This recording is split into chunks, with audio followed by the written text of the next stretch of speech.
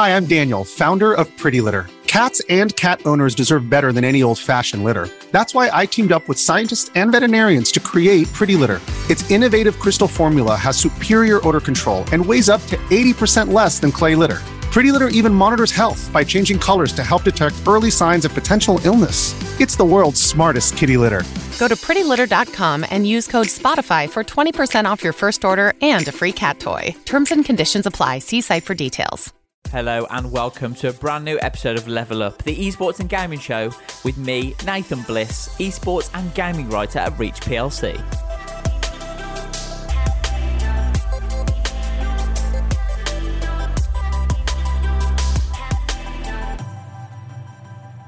Joining me on Level Up Pod this week, I'm delighted to welcome Marcus Cole, also known as PC Centric, the content creator, YouTuber extraordinaire. Marcus, I really appreciate you coming on the podcast to chat with me. But first of all, how are you? I'm doing very well, and what an intro. Thank you very much. As I mentioned off microphone, genuinely, I'm not just saying it, genuinely, I'm a big fan of yours and I watch your content. Yes, it's a really cool thing for this podcast to have you on, and thanks again. But I mean, just looking at your channel, you've had 63 million views in total. You've got 386,000 subscribers. You're a huge content creator in the community. How did it all start for you? It's an interesting one, actually, because I was quite lucky in the sense that everything sort of decided to fall in place at the same time, because I always had an interest in photography from my dad. He wasn't like a big photographer or anything, but he did have DSLRs and would used to let me play with them and would go out and take pictures together. And so I decided to get myself my own DSLR. And at this time, that was also when I was getting into PC gaming. And just when Windows 8 launched, I wanted to know whether it was going to be worth upgrading from Windows 7 to Windows 8 for gaming. And I was looking for content online, and I couldn't really see anything at all. There wasn't any sort of articles or any videos or anything that would say, this is the performance you'd get before you upgrade, and then this is what you get after. And the camera was sort of staring at me from the other side of the room. And so I thought, you know what, why don't I just do it myself and document it and make a video? And it didn't really go very well at all, but I guess that probably helped with the video, made it more interesting because everything else about it wasn't great. The audio quality was terrible. I had autofocus on the camera that kept going in and out, and it would be absolutely terrible to watch today. But it started everything off. It got enough views for me to pursue it, and I've just been doing it ever since, really. Yeah, I have watched that video in the research, and yeah, I know what you mean about the camera. You can visibly hear it, can't you, refocusing at the start? But I mean, in terms of that, it's got 52,000 views. I'm not sure how many that has come after the fact, but just looking at, like, speaking to content creators and YouTubers previously, looking at some of your video, I mean, that video was recorded in October 2012, which is a lifetime ago, really, for the YouTube space. But like you were amassing quite a lot of views straight away, pretty much. Like if you look at the numbers, your first video did 52,000, then 12,000, then 28,000. Then you had a 250,000 view one, which was the 8 reasons why you should have a gaming PC, and it kind of just all went from there. How surprising was that, and how much of a confidence boost was it for you at that early time? I mean, honestly, it was nice to see everything come in, and I think I did have a bit of a competition with someone else that I knew that was sort of making videos as well, and it just became, well, yeah, a bit of a competition, really, and that was part of the driving force to keep doing it.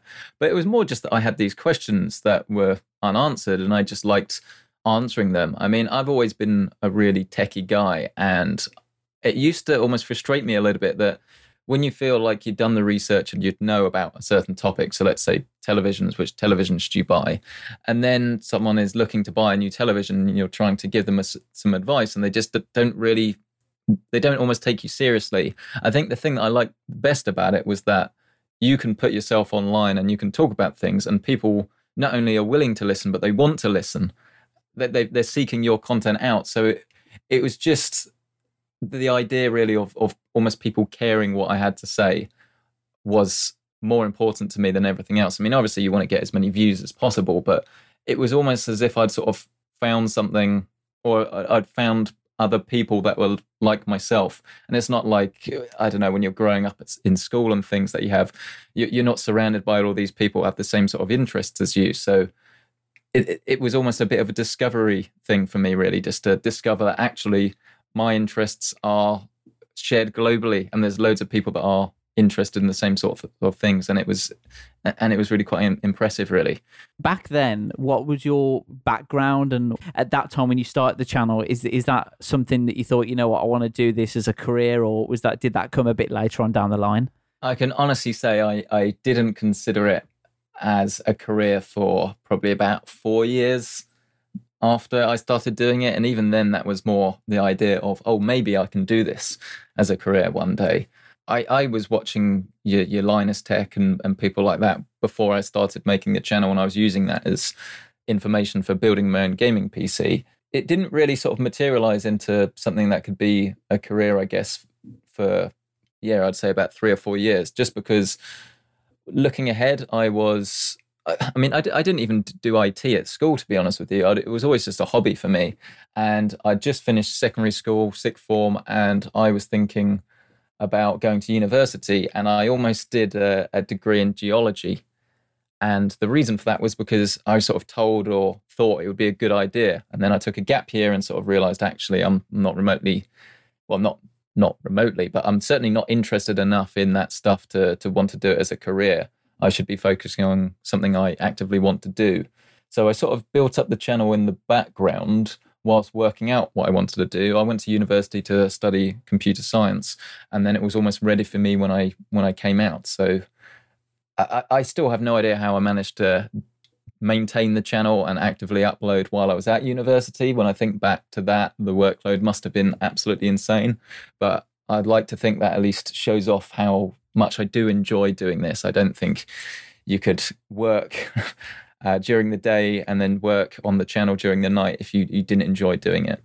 Yeah, I found that amusing, the juxtaposition there between the two different routes I suppose you could have gone down, because there's nothing more different really than rocks and tech. Is there really? Not massively, no. There's a very big difference between the two, and it would have been quite amusing for you to be studying that while also having a tech channel on YouTube. That could have been quite interesting. I could be a massive petrol exploration YouTuber for all you know. Well, yeah, that could have been the future. You will never know. That could have been a branch out of the timeline, I suppose. Exactly, different timeline. Yeah, exactly, yeah.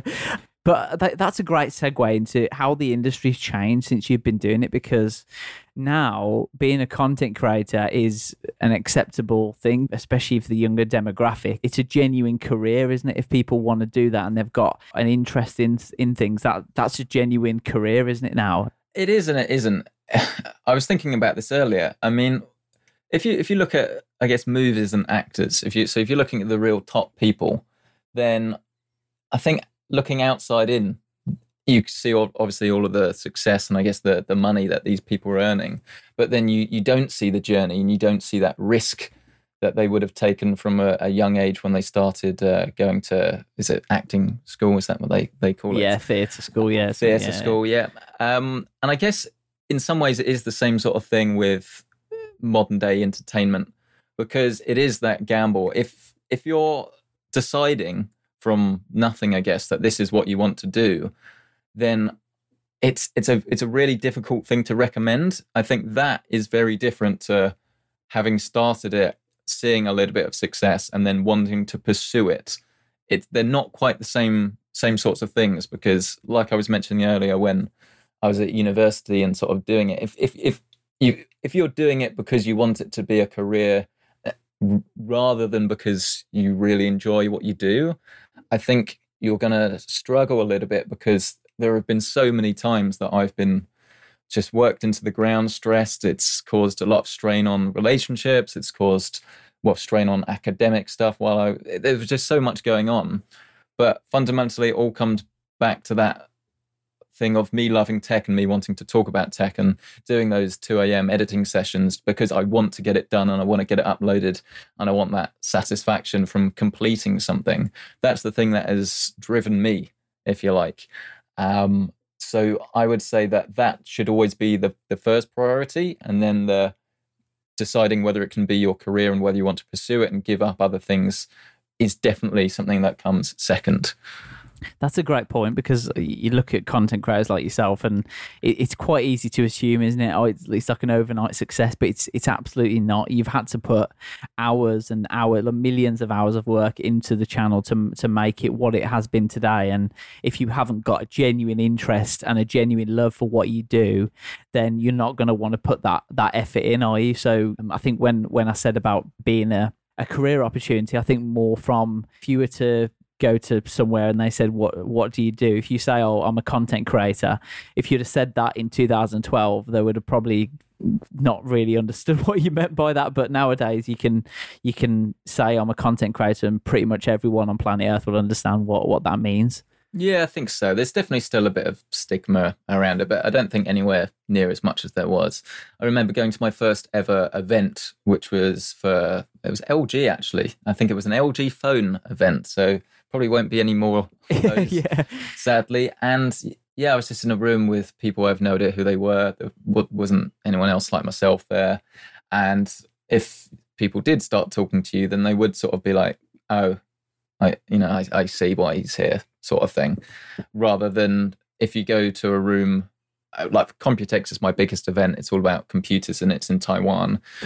Now, when I go to that, a lot of people sort of do take you very seriously, which is nice. But I think just talking to regular people and saying, hey, I'm a PC gaming content creator, then you'd still get a bit of a funny look. But ultimately, when you're doing what you love, it doesn't really matter too much.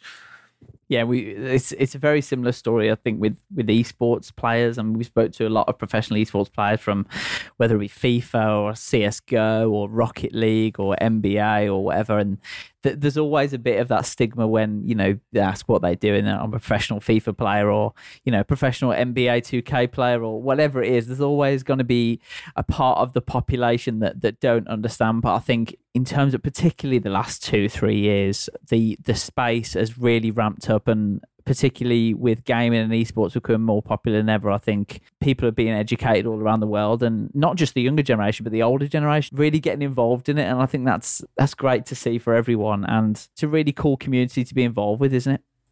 Absolutely, for sure. I mean, I think things really started to change. What was it, 2006, where you had the Nintendo Wii sort of came in and got everybody gaming. I think you can almost pinpoint the moments in time where these things did start to change, I guess. And I think actually lockdown last year is probably going to be seen as one of those key changes, really, when people discover hobbies and things to do at home. And I guess especially with YouTube now, getting into PC gaming itself can be a lot easier. But like you say, game streaming, esports, there are so many different avenues and so many different outlets, I guess, for you to get new information or to get new entertainment. So it's great that there's plenty of choice. Yeah, absolutely. I think we started the podcast during the lockdown last year, and there was just a brilliant moment where there was no sports going on, obviously, but esports was still going on because it's so flexible. You can do it remotely, and we saw the sim racing that was going on, and not the GP series of the virtual Grand Prix, and my whole family were getting involved in that, and we were all watching it, and it was great to see, like cricketers and content creators and even Formula One drivers, getting involved with it and shined a light on all the good things that I honestly couldn't agree with you more on that, really. It's like you say with the Formula One drivers, it's almost because the people are getting into it, it almost introduces new people to it and almost gives, I don't want to say acceptance, that's not the right word, but it almost to people that have no knowledge, I guess, or haven't seen it before, then I think it's a great avenue to get them into it. Yeah, and particularly with sports, there's always that kind of comparison between sports and esports, and I've kind of changed my mind a few times on is esports a sport and stuff, so I'm not going to get into that. But I think what really interesting thing about esports in particular, and that includes content creators as well, is that sport traditionally is very locked down. Like, you don't really know sports men and women as well as you think you do, and if they do talk, it's at press conferences when they're under pressure, or if it's a tennis player, they're speaking after a 3-hour marathon where they've just expended loads of energy. Like, you don't really get to know people. But in esports and in the content creator world and the tech world in general, you get access to people like you don't in sport, and I think that's one of the great things about the industry, and particularly as it's not behind a paywall either. It's easily accessible to everyone worldwide. Yeah, exactly. I mean, with game streaming as well, just game streaming in general, that's something that I know I don't think I could do every day. I have a lot of respect for those people. So for sort of esports people that will commit every day to being the best at what they do as well, I think it's highly commendable, and most people just wouldn't really understand. I mean, I certainly don't, until you've sort of seen firsthand, I guess, what they have to do, the amount of time. Well, it's even usual sports, like the Olympics, when you hear the stories of I don't know, like a Olympic diver or something, and how the whole life has been committed to something. And I guess with esports, it's nice that you can almost get a bit of that background as well, because they can talk about it more. They have that outlet. Yeah, but I think that's something that professional esports players, sports and content creators have, because you mentioned it there. It's the sacrifice, isn't it? You have to sacrifice a lot for the thing that you're passionate about. Would you agree that sacrifice has been worth it to be able to reach this many people and to bridge a whole community? Yeah, absolutely, 100%. I know everyone's going to have a different opinion on what they're willing to give up. I'm not sure if you're aware of Mr. Who's the Boss.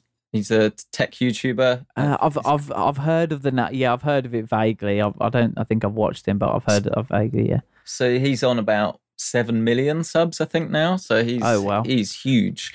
But I've known him for a long time and had the luxury of being able to spend a fair bit of time with him and sort of go over there, spend some time with his family over the last few years.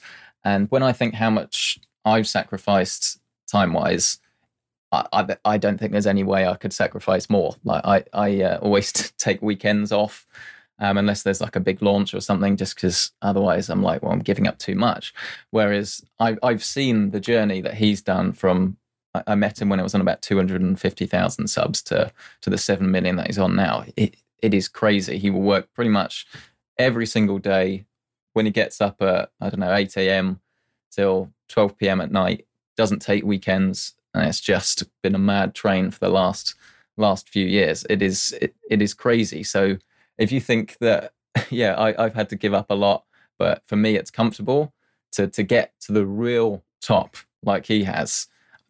I know genuinely, I don't think I could do that. I personally wouldn't want to do that, but it's very commendable what he's managed to achieve. And you mentioned Linus Tech Tips earlier. I'm a massive fan of them as well. I've been watching Linus and his channels for years. And if you think about how many subscribers that they've got and how many views they get on every video, and it would be very easy to look at a video they've done and think, oh, that seems pretty easy. But when you look at the history of what they've had to go through, that channel wasn't even, it was NCIX, wasn't it, that he actually had to buy the actual channel off them to be able to start it all. And he shows his whole life, he shows his family, it's his whole business. And have you seen his most recent studio tour? Yeah, it was. It blew me away that their business is making YouTube videos, and yet their studio is absolutely huge. Well, it's not even a studio, is it? It's about 4 different. It's a warehouse, isn't it? It's yeah. Crazy. Yeah, it's incredible what they. But again, you mentioned that sacrifice. Like, just think about the amount of time that Linus has had to put into that, and all the people around him as well. And I don't know how he has time to do anything else other than make YouTube videos because of. No, I mean, maybe he doesn't. That's the thing, isn't it? The beauty of having staff is you can get help. But I think when you're the sort of person that wants to sort of do everything yourself, you end up using the help to create bigger and better stuff rather than you're not offloading work, if that makes sense. Yeah, definitely. And you're in a great position to talk about this. I mean, how has the industry changed, the industry, since you got involved in it in 2012? It's definitely changed a lot. I think the main thing for me would just be working with brands. There's sort of more opportunities to get the products in.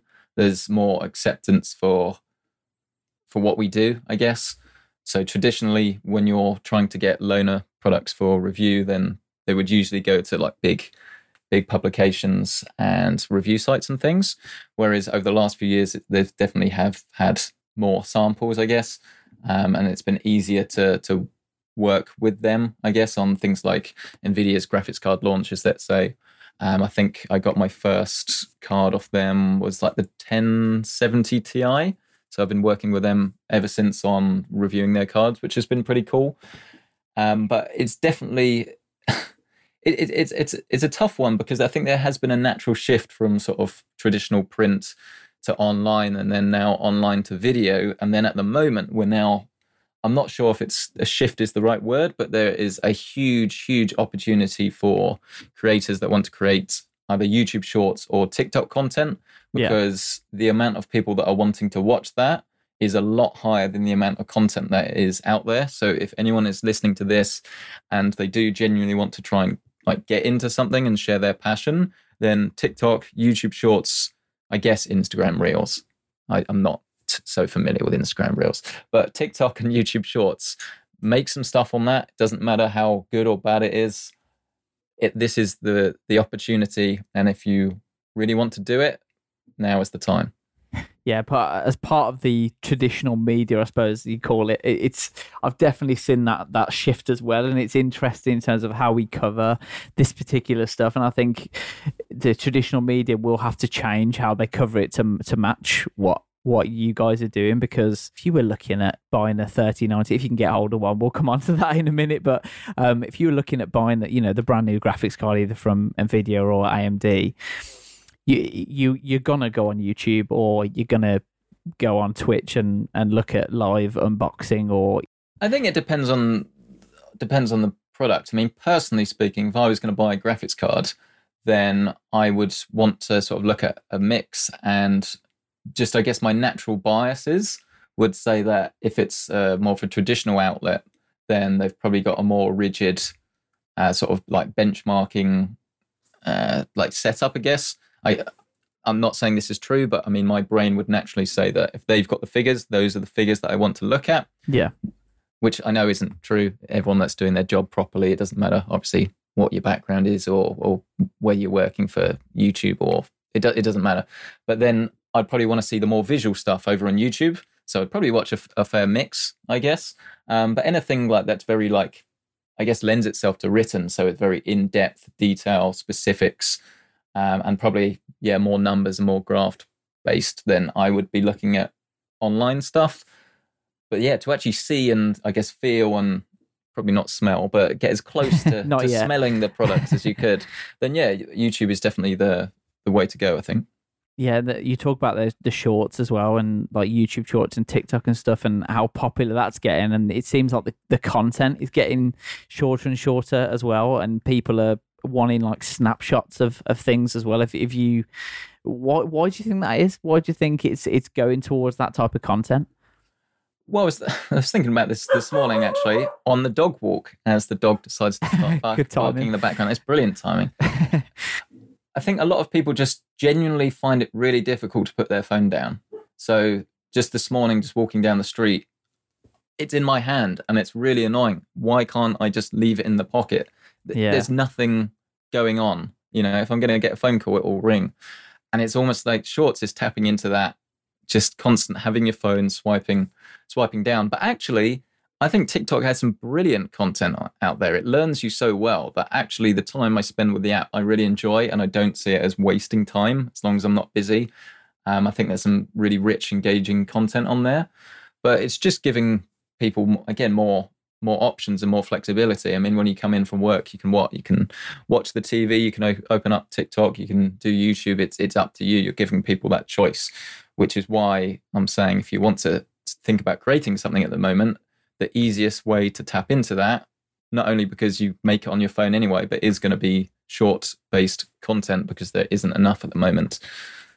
There's more content than ever, isn't there, available to everyone now. If you want to look at long form stuff, there's loads of traditional media, there's loads of new media out there. If you want to look at video content, there's YouTube. If you want to look at live content, there's Twitch, and there's TikTok and YouTube Shorts and Instagram Reels if you want short content. So there's a mix out there for everyone. It's a very exciting time to be involved in the industry. But I just wanted to talk about when we talk about choice, I wanted to also touch on the fact that of the PC shortage with the pandemic, because for anyone that doesn't know, there's a worldwide semiconductor shortage due to the pandemic, and there's only a few companies in China and in Taiwan, I think, as well, that make the semiconductors, and they're not running at 100%, which has caused a global shortage with graphics cards and other PC parts as well. How has that affected your work and how you do recommendations and reviews as well? Yeah, it's a really difficult one, really, because I mean, there are significantly less review samples, but that's not really the problem. The problem is that people can't buy the things that they want. It's a very weird problem to have if you're the people making the chips, because it doesn't matter what you make, it sells out instantly. Yeah. But obviously, you're leaving a lot of money on the table, and why wouldn't you want to sell more products? So your main companies, you've got TSMC, which manufactures a lot of AMD things. So you pretty much, if you think of a product, you have what's known as fabless, and I can't remember. Basically, companies either make everything themselves or they get another company to actually fabricate the chips themselves. So a company like AMD will essentially come up with some blueprints, if you like, and they submit them to TSMC, and they have to do this about a year in advance, more or less, plus minus a few months. And it was very difficult to know that there was going to be a pandemic, so the order was way lower than was required, and you can't just suddenly turn up the amount of chips that they're making. It takes a long time, and because everyone wants more things, everyone's having the same problem. It doesn't matter whether it's a TV, a car, a graphics card. Because everyone's trying to order more things, then yeah, I mean, sorry, we can't make any more. We can make some more plants, and there have been some new plants. I mean, Intel have just said they're going to do a new plant, but that's not going to open for a few years. This is the problem. It's not something you can just fix overnight. It's a long-term problem, and not that many people are talking about this that much. But then the other problem for the like your NVIDIA and your AMDs is, let's say you do then, I don't know, triple your orders. How do you know that the demand is still going to be the same in a year's time? What you then don't want to do is go from selling everything you make to then having a load of stuff sit on the shelves. We obviously would love that, but the people making the decisions, at some point, they're going to have to decide how much quantity they want, and they have to predict whether this demand is going to be, how long it's going to be going on for, essentially. So it's a bit of like a cat and mouse game. I said in a recent video that I reckon things will start to improve towards the end of the year, but then that's obviously the holiday season, and that is when a load of people then want to buy these things again. Yeah. So demand goes up. So realistically, if you want the traditional thing of going on a website like Overclockers, Scan, Amazon, eBuyer, and you want to buy a graphics card and then be able to choose which one you want, you look at the best prices. Do you want one from MSI, Zotac? Do you want a reference? Asus, you want the choice. That's not going to be happening for quite a long time. You're looking realistically probably a year, could be longer, until we go back to that level of normality, which really isn't very good at all, to be honest with you. It's an incredible situation, isn't it? I mean, there's always been a situation where new products come out and there's always a massive demand for it. You know, whenever there's a console launch or whenever there's a new piece of tech launch, there's always that demand, and there's always an element of, you know, it's out of stock for a while, but then it always comes back. But at the moment, there is literally nothing out there for people that want it, and they sold out in second. We've seen with the PS5, the Xbox Series X and S. It's affecting cars all around the world. Like you said, they've had to change some of the manufacturing in the cars so that they don't have to use as many semiconductors. And even Nvidia with the 3080 Ti, the way they manufactured it was in a way that they used less of the product that they needed to, if you see what I mean. You'll know way more than that than me, but that was the official explanation was essentially 30, the VRAM, wasn't it? I think there's a few different ways, but they were saying that when you're binning the chips, some are slightly better than others, so some can do higher clock speeds. So they were saying rather than wasting them, they're essentially bringing in this new SKU to use the ones that won't hit the higher clock speeds, and then they're selling it for less. And then the really the best ones are then on a SKU that's slightly more expensive, essentially. But so they're not wasting any GPUs. They're not having to waste any of that wafer. Yeah. Does that make giving advice on graphics cards a bit harder, because you have to also factor in the price of some of the graphics cards might be a lot more than they were, you know, a year ago for similar specs or whatever? Does that make your job, you know, that extra bit harder? It for sure. I mean, I really actually quite enjoy doing the graphics card reviews. I try and, rather than just get the results and then report them, for my videos, I want it to be the journey. So you see exactly what benchmarking looks like. You see it live. You see what it can do in certain games. And then I bring in the hard numbers that you usually see. And yeah, the problem is at the end, you have to conclude, well, based on these figures and based on the price, it's recommended or it's not recommended. And that's the bit that you just can't really do. So every video, I don't make many graphics card reviews anymore for this reason, but every graphics card review that I do has to end with, well, assuming you can get it for a decent price. Yeah, the caveat. But what does that even mean anymore? Yeah, that's the thing. Sorry, I'm sounding very depressed. But it's not great. I mean, the good thing at least is that there are some people or some vendors that are still selling them for MSRP. It's very difficult to get hold of them. Your best bet is to get on like a stock alert Discord. There's actually YouTube videos that have stock alerts, so you can see live when things come in. But it's not going to be very easy, unfortunately. But they're making as many chips as they can, and they are selling. Cryptocurrency goes up and goes down. I think at the moment is probably a slightly more risky investment for people. So there might be some more opportunities at the moment to get GPUs than there would have been a couple of months ago. So there's definitely bright spots, but it's going to be very active buying if you do want to get a hold of one of these things.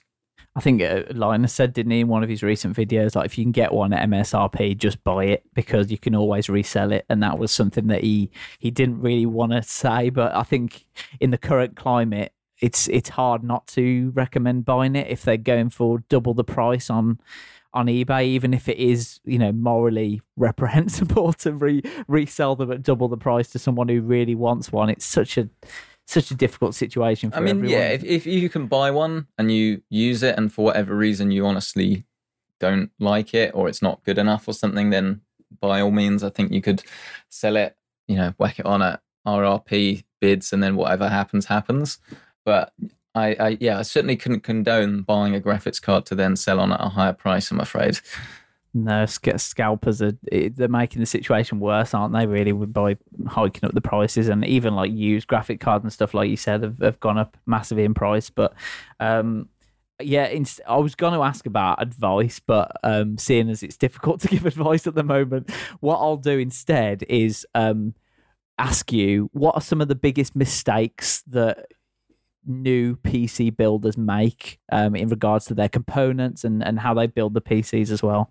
Sure. I think some people think it's going to be a lot easier than it is. Most people think it's going to be a lot harder than it actually is. You don't need a soldering iron. All you need is a screwdriver. It really helps if it's got a magnetic tip, because when you're putting the screws in, they stick to the screwdriver and they don't spill out everywhere.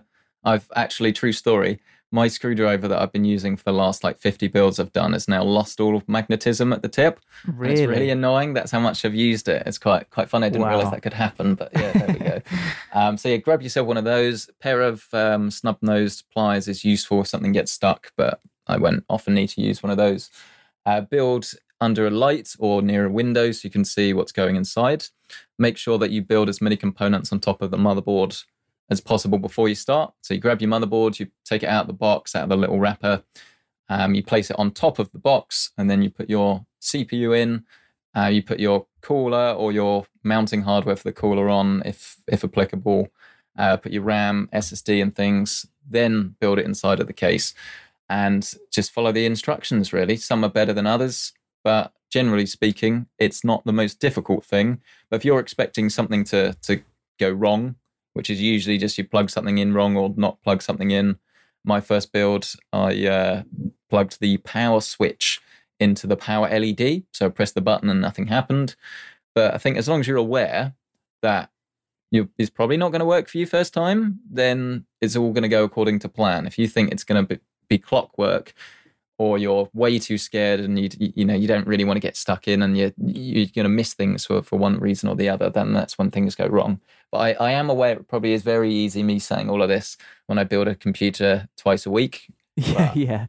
I do remember my first one vividly, and I did get it working. Not first time, but I got it working day one. So it's certainly very doable. That's the main thing, isn't it? And you mentioned about how people think it's easy, and I fall into that category. I think I've watched enough of your videos and enough of Linus Tech Tips. I mean, I'm averagely technically proficient, I would say. Not anything above average, but not below average. And in my head, I probably could do it, but I also know there's another part of my brain saying, no, you couldn't. Stop being an idiot. You've never done it before. So I promise you can do it. When I say some people think it's too easy, it would purely just be if you sort of go in without like say, doing the research, or not trying to follow instructions, or just, I don't know, if let's say you're really good at like putting a shed up or something, you're that sort of person, you're that way inclined. It doesn't quite translate to computers because things have got to be done very precisely. Or IKEA furniture or something. Yeah, IKEA furniture. Yeah, exactly. I always miss out one of those dowels or something and just go with it. Nothing's fallen down just yet. Yeah, I mean, I'm gonna have to test it out at some stage, I think, just to see what would happen. Yeah, no, honestly, it's very, very simple. I don't want to use the word easy, just because it can get stressful if something doesn't go right. That's the thing. The process is very simple, but it's if it doesn't work first time because you've rushed it, or you've not looked at a few guides or something, then the stress levels get high, and you then start putting on this very high sweat, and you just wish that you just bought a computer. Why was I so stupid? Why did I think this would be so easy? But no, just take your time. Get yourself quite a large case, I think helps for first time builders. There's nothing wrong with, if you want to go for a small ITX one, then by all means do that. Just be aware that it is more difficult just because there's a lot less space inside, and it might take you a little bit longer. I would say that of all the pieces I build, it's only probably 1 in 10, if that don't work first time, and I can usually fix them within a couple of minutes. It's just you've got some weird issues at the moment. If I get very technical, if you buy a Ryzen PC at the moment, so let's say you get a Ryzen 5600X, and then you buy a B550 motherboard, something that is really annoying that most people will not know until it's too late, which is that when these B550 motherboards came out, so this is a type of motherboard that has the right socket for a Ryzen processor, so it will fit in and it will work. When these were made, they actually didn't originally work with these newer Ryzen processors because they didn't exist. So you need to update your motherboard BIOS, which is the basic input-output system. So when you turn your computer on, it says press F, press F2 or press delete, and then it disappears. It only flashes up for a couple of seconds. That's the BIOS. And you need to update it, otherwise it won't actually work with your processor. So there's been a lot of people that have gone out and bought all of these things, and then it doesn't work. You get this nothing on screen, and you get a red light on your motherboard. And I think a lot of people are going to get really stressed, and they wouldn't be able to fix it unless you knew what the problem was. So that would be my hot tip, if you like. Just be aware that is a thing. You need to. It's easy to fix. You can just flash the BIOS as long as you've got a motherboard that supports it. To take too much time to explain it, but I have a video on the channel actually if you want to watch that. Nice. A bit self-promotion for you there. But it was brilliant how he seamlessly, I thought I was at your level for a bit, then you were me into a full sense of security with our chat earlier on, and then you just went up a level then, and I'm just making note of everything, and that's great advice for people listening. So if you have enjoyed this, Nathan, then you know what you need to do. You need to like and subscribe. I already have. There you go. Yeah. So anyone that's listening who wants to watch Marcus build PCs and reviews and stuff, go and subscribe to his channel. Honestly, it's really cool. a great content creator. I've been told it's very British. Was the comment I received yesterday. It's very British humour, apparently. I like watching your videos and then Linus's videos and then your videos again. I think that it's a really cool difference between the two, because one's very obviously Canadian and one's obviously British, because obviously you're British, so it's gonna be British, isn't it? But I do like that kind of the differences between the two. Yeah, no, I'm with you. I think if you watch one of my videos from about 3 or 4 years ago, it would be very sort of serious, stiff, and wooden, in the sense that when you're looking at like really professional content, I've always thought that professional is really good. Like personally, I love in the US, you've got Vox. Not sure if you've seen their videos. Yeah. And for me, for that style, that is so well executed. It is like full proper journalism. And I guess I was always trying to like replicate that a little bit, or at least trying to be that way. And then as things started to grow, I think I just got more and more of myself, to the point where now I think I'm probably about as myself as I could possibly be in the videos, because you're the only one that can be yourself, right? And if people like that, then no one can do that better than you. So that was what I go for. A recent feature is people like to know what I have for lunch. So it's usually just like cheese and ham, but it was what I called tuna cardo. That was very nice. That went down well. What's on the menu today? I think some leftover pie from the other day. That was a bit not great, if I'm honest. But you doing a second helping anyway? Well, it's leftovers. I'm very good. I have a food waste bin, and I'm very proud to say it's very rarely has anything in it. Fair play. You've got to be green, haven't you, these days? Definitely. But what's next for you? What's next for the channel? Sure. So I think it's just part of it is efficiency, really. So at the moment, I'll wake up at probably about 8, and I'll start working usually just before or about 10 o'clock after I've walked the dog, and then I'll usually be finished about 8 o'clock, 7:30, and I do that 5 days a week. And then at the weekends, I'm normally pretty good. But as I say, if there's a launch or if I need to do a thumbnail or something, I will do that, because I don't want to leave anything to be rolled over. So I don't want to put more time into it, because I think then that crosses my personal boundary for work-life balance. But I don't know really. I think I would definitely start thinking about moving into an office in a couple of years' time and start hiring and actually having something that's a bit bigger than what I do now, I guess, rather than it's still on the limit of what I've always described as a kid in the bedroom. I don't really think it's quite that anymore, but it is very much still a bedroom. And for the most part, I am still behave like a kid, really. But I think it will elevate into something nowhere near what Linus is doing. But I think it would certainly help to have an editor and maybe have someone that was able to assist with a bit of presenting, and then sort of like you can play off each other a little bit. That's probably the natural way that it's going to go. But I really enjoy what I do, so I'm not in any hurry to do that, because I like every stage of the process. I like scripting, I like filming, I like editing.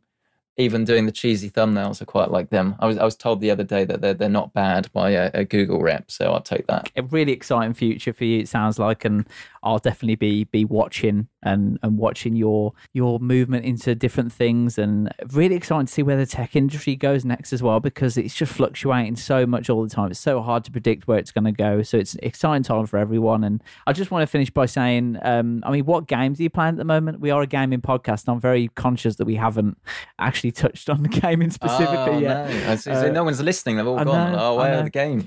So what games are you playing at the moment, Marcus? So to the 4 people that are remaining listening because they're driving and they have no way of changing the podcast to something else, I'm actually still playing Forza Horizon 4. Really like that. Very excited for Horizon 5 that was announced a few days ago. Just because I'm able to sort of sit back and relax on the sofa, really. I enjoy that. Recently, there was a free game on Epic, which was Surviving Mars. I got addicted to that. That was really good. That was a Paradox game, I think. And the premise of that is that you land on Mars and have to like build a little colony. That's really fun. I would have happily paid money for that if it wasn't free. Every now and then I play a bit of Valorant. Apex Legends is my go-to. Warzone, play with friends. But these days I don't actually have that much time for games, which is a little bit of a shame, unfortunately. But I'm really excited for what's coming around the corner. I've installed the Unreal Engine 5 early access demo, so looking to do a video on that soon, just to see what the proper next gen looks like, if you like. I still have not finished Uncharted Lost Legacy. I'm halfway through that. That came out years ago, and still getting around to finishing that. So I'm a bit sporadic with what I play, but I think Apex is probably my go-to alongside Forza at the moment. Yeah, it's just so exciting, isn't it? I mean, personally, seeing Breath of the Wild 2 gameplay for the first time at E3, that was very exciting, but I still haven't finished Breath of the Wild 1, so I think I need to get going on that at the moment. I've charged my Switch up ready. I think I'm going to have a go tonight, see if I can I'm on the last beast. I think I'm in the desert. I forgot what it's called. I haven't played it in that long, but I need to finish the game before the new one comes out. I haven't actually played that at all yet, plainly because I don't know how Nintendo games work, but they seem to always be £50. And I was waiting for it to come down, just waiting for it to come down in price. $38.99 probably would have picked it up. It never goes down. Why is it always £50? It's really, really quite sad. So I still have not got around to playing that yet. Yeah, I mean, it came out in 2017, Breath of the Wild, and it is still around the 50 quid mark, which is mental. Really? I have no idea how they've pulled that off. How does that work? Sometimes when you go on, I know it's third party, but sometimes when you go on the Switch store, you see games for like £2, or obviously Steam, you're always getting games for $4.99 or something. So, well, as I said, Epic, you get things for free. So is that £50? I don't know. And PlayStation 5 prices as well. I had to buy a load of games for review when I reviewed the PlayStation 5. And I think Demon's Souls was something like £70 for the digital version. And it's just like, it's just crazy money, It's just, I don't understand it. Yeah, Battlefield 2042 will be £70, and that has not got a story mode at all.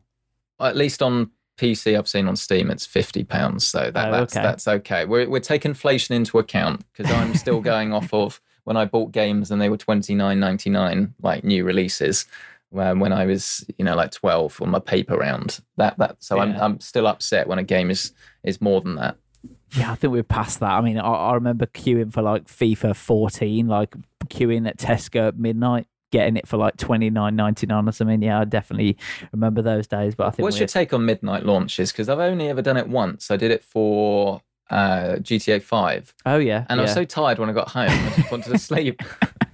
Yeah, I think with the FIFA games, it just used to be something that me and my friends did every year, just because it was like just a social event almost, about like getting in the queue and having that excitement of everyone around you, talking about what it could be like and stuff. And I think it was just a social thing. The queuing actually was better than it sounds. Yeah, really. I haven't camped anywhere though. Maybe that's still to come. Switch Pro. Well, yeah. If there's any stores open, because it's all going online, isn't it, these days? But it's nothing better than a good old queue, especially for British listeners out there. Yeah, exactly. Very British thing. Yeah. I mean, I actually ordered my PlayStation 5. I got mine from Amazon, and that was in a field again on the dog walk at something like 9:10 a.m. or something. I had alerts set up. So I was very fortunate to be able to get that for launch. But that sold out in a couple of minutes. So we've gone from queuing outside game at midnight to standing in a farmer's field and then having it arrive on launch day. I remember getting my Series X, and I remember being in that game queue, and I remember refreshing because it froze, and I thought that I've messed it up. When you just think, why have I done that? Because I'm going to be kicked out of the queue now. And then I refreshed it, and all of a sudden I was at checkout, and I was like, okay, let's not tell anyone. Let's just carry on. Just keep going. Let's see what happens. And then it came. So, well, that was it, wasn't it? I think there were some people that had ordered one, and then it never arrived. Yeah, I didn't get any notification on when it was going to be delivered, when it was dispatched. It just turned up one day. It was really, really strange. Really, really strange. You've spent a lot more time with than I expected. So I honestly really appreciate you having a chat with me and talking about your career. It's been really interesting to find out more about someone that I've been watching for a while. And if anyone hasn't subscribed or followed you or watched your videos already, go and do it. You won't regret it. It's a great channel, and I'm sure you've got loads of exciting things in the pipeline. So thanks again. And not that you need it, but best of luck for everything in the future, Marcus. Thank you. I really appreciate that. I'm actually doing a hardline water-cooled build. It's the first time I've ever done a hardline with like the bending the tubes and things. Have you got your heat gun and stuff? I need to order that actually, but I'm making that next week. So if you do want to see me to suffer and fail a little bit, or maybe get it right first time, who knows? Then yeah, that will be a good little entry point for you. Well, this episode's probably being released next week. So by the time you listen to this, go to the PC Eccentric channel on YouTube and check that video out. I think it comes out on the 29th to be exact. But 29th. There'll be plenty of good stuff. Don't you worry. So. Thanks again, Marcus. Really appreciate it. And best of luck for everything in the future. Thank you very much. See you later.